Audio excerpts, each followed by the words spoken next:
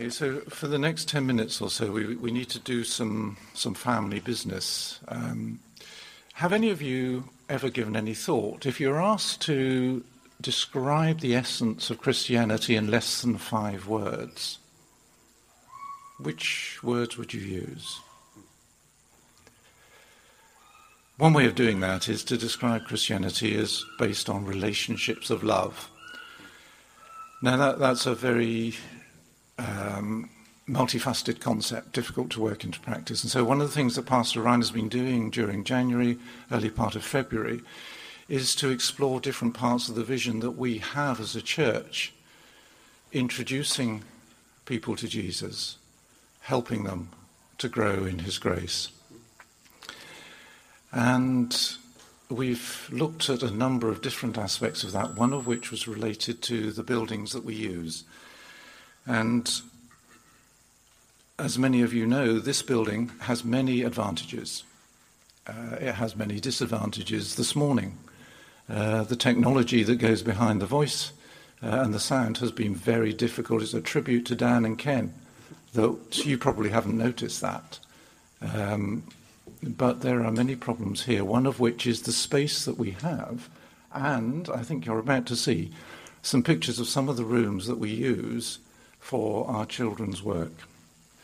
The fact that the facilities available for the children are so poor has prompted us to explore alternatives. We had hopes for a long time that we would be able to develop on this site. We'd be able to work with the foundation that manages this site and expand the facilities here, which would be a benefit for them and for us.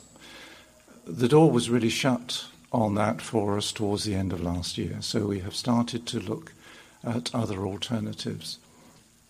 That, as many of you who know, the makeup room is an exciting place to spend with a small group of children. And the 3 and 4-year-olds are a little bit better. Some really exciting places. So the 5 to 8 probably have the best, the little Harquail, which is a great place to be. And then the next age up, that is not exactly air-conditioned, not ideal place to spend with young people. And we have reached the limit. There is no other available space that is possible here. As adults, we have great opportunities to meet, to have the benefits of meeting together, to worship, to develop relationships with each other. But for the children, we've had to make alternative exploration. So we're now faced with a realistic prospect of moving elsewhere. That challenges us to think about the breadth of our vision. For many years, this church has developed, it's encouraged growth amongst individuals. We have then been salt and light in the community into which we have been. That is a tremendous vision. If you look around this room, you see people who are very significant in the communities in which they live, in their families, in their workplaces, in other organizations around. Is this a time now for that to shift? Do we need that plus a greater presence in the community? A way of reaching and building relationships with people who would not otherwise be reached.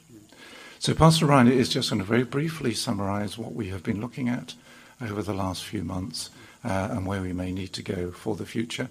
Then we'll want to pray together briefly today, but ask you to pray faithfully and diligently over the next weeks and months in order that we can hear God's voice clearly as we take on this very, very big decision. Thank you. Yeah, just a brief history of what we've been exploring.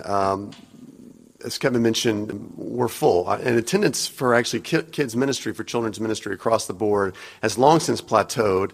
2.5 years ago, we started reaching about 40 to 50 kids. And since then, we've had about that many, or it's dipped. But the maximum has been about 40, 50 kids. In fact, we explored, even 2.5 years ago, facilities, because we were asking the question as elders and as leaders, look, are we first going to provide staffing for children's ministry, or are we going to provide facilities? And the door on the ladder closed. We couldn't find anything, so we hired our first associate pastor, who was largely responsible for caring for children and families. And that's the direction we went. But last year we started to receive 2013, more feedback from new people and marginal families or people who aren't quite fully invested in the church, but somewhat, that space was getting crowded. The kids were coming back and saying, Mom, Dad, there's nowhere for me, these sorts of things. And got that feedback as well from core members of the church, people who are really contributing, using their gifts and talents to serve and be part of community. So it takes a lot for people to voice their opinion, I feel like, at Sunrise, but when people do, we really want to listen. And for the second time in 2.5 years, we proposed getting space here and on the grounds of the Harquail, the CNCF, and we were denied that for a second time to put a modular space up. And yet we have no more room to expand. So if we're going to continue to minister to more children and families and retain those who are interested in Sunrise, something's got to give. So we've been looking. What are we looking for? Nothing less than a building that would maximize our mission and vision, but also not more than that. In other words, we're not looking for the Taj Mahal or something with a jumbotron, right? Or a sports field, a basketball court. Though I'd love that. But it could be leased facility. It could be space just for Sunday mornings and at other miscellaneous times. It could be a purchase facility, something that has enough space, that's pretty decent, and provides for our mission. So we're looking for 4 things here. A functionality for children and families to fulfill the mission for them. A location and property that maximizes outreach, and one that also bolsters corporate community. And finally, in terms of actual location, somewhere from the top of 7 Mile Beach to Midtown. All right, so this is kind of the 4 things we're looking for, and that exploration has taken us far and wide. We've looked at schools, we've looked at shut down restaurants, we've looked at abandoned law firms. Shame. But all these things, and there was one property that we explored that came close to maximizing these objectives, and that was the Coots building, the former Coots building as an example. And so we want to talk about that for a minute, give you something tangible we were looking at that gives you an idea of some of our objectives, something very visible and tangible. This building was by no means without its flaws, without its warts, all those sorts of things, but it should tell you something that we actually thought theoretically of even purchasing a building like this. It was very theoretical, don't get me wrong, but we didn't look at purchasing anything else. So it was something very attractive. The reasons why were, first, we need a minimum of 10 to 12,000 square feet.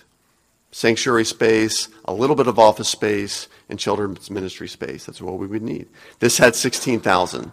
So it was realistic and give us some room to grow for our kids, for our youth, as well as our adults. High visibility on the corner of West Bay Road, between West Bay Road really and everything that is West Bay, right on the corner there, and at a major social hub in Cayman, Public Beach, which will become even more so when DART builds a splash park, a new playground, a bike path, and camping grounds, which is set to be built there and is already underway. In addition, there are no other churches in that area. So you see what this starts to happen. Now, I want you to hear what I'm saying here. If you start to notice a theme, I've talked very little so far about the building itself other than square footage. And that's the key here, friends. We're looking at opportunities, as Kevin mentioned, to be salt and light in the community, to be around where people or non-Christians gather, to love them well for Jesus, to reach out to them as we play in the waves or on the playground, as we hit a volleyball or splash each other in the splash park. Not me personally splashing, but, children and that sort of thing. As we camp, as we go, we take bike rides.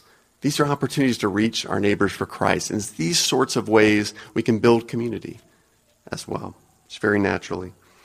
Now, its listing price is $4.9 million US. So God would really need to let us know that he wants us to take a faith risk and step out, and he has not yet. This is just an example. We don't know what he has in store. The elders recognize, though, that what will be required is financial resources. And we don't have the financial resources, nor the spiritual investment on your part necessary to identify the place that he's picked out for us. Yet, we do have these objectives I just mentioned in mind, and a concrete example of what it might look like. So, we feel it's important to take the first step. So that's what I want to unveil to you now. It's going to take some spiritual investment first. All right? For you to connect with this, it will take you agreeing that God has been very, very good to us in Jesus, both to each of us individually, but also to us as a church. And that when God does something big, and when he asks us to do something big, it requires the kind of faith that lives itself out in risk and sacrifice. If you look in the Bible and you see God do big things through normal people like you and I, risk and sacrifice every time. So we are not immune to that. If there's not a lump in your throat from what I'm going to propose, all right, from what we're going to be talking about, then maybe you haven't made that step even in your mind mentally. What would God ask of me? As we get ready to do this Christianity Explored thing and reach out to our friends for Christ, there's been a lump in my throat like, are we really going to do this? And God has asked us to do this throughout our church's history. When we started as a church, and I know when we got here, there was 3 months salary and that's it, and like 15 people, and we just went with that. All right, we didn't have elders in place. In fact, we called, trained, developed elders who'd never been elders before. And God had used that. Same thing pretty much for community groups, and God used that. And each step along the way, God has been faithful to us, and this will be no less of a requirement.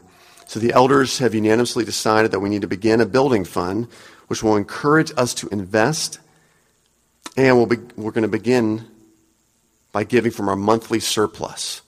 So here's what we're going to do. Just to start this building fund, we don't know what this will entail, what this will look like. We're open to God moving us in this.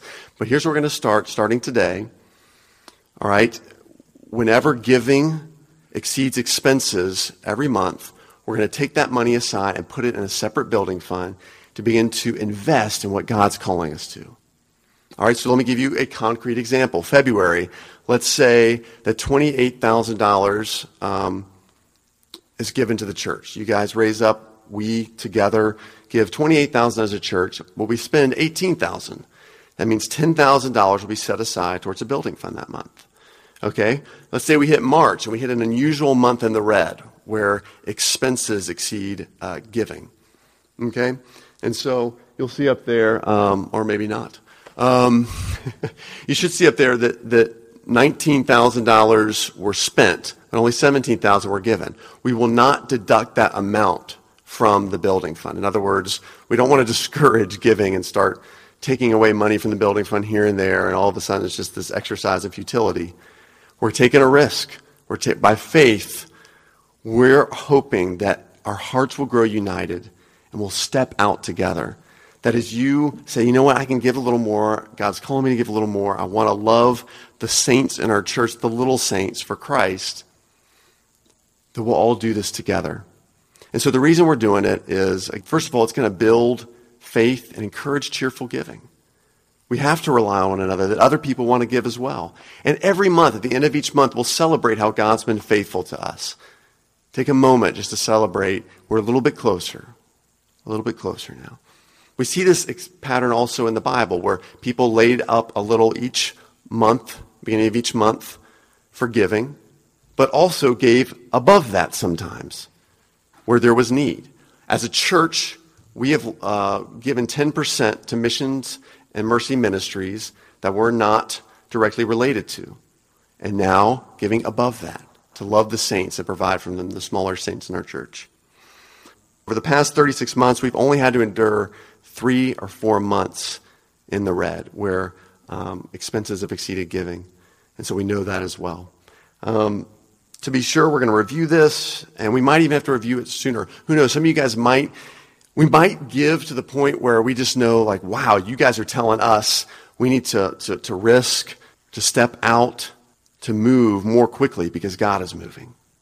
Who knows? I mean, I pray that happens. Here's a cool part that I want to close with. The good news is, unbeknownst to any of the other elders, except for myself and Katie, knew this, a building fund has actually already been started. You may not have known this.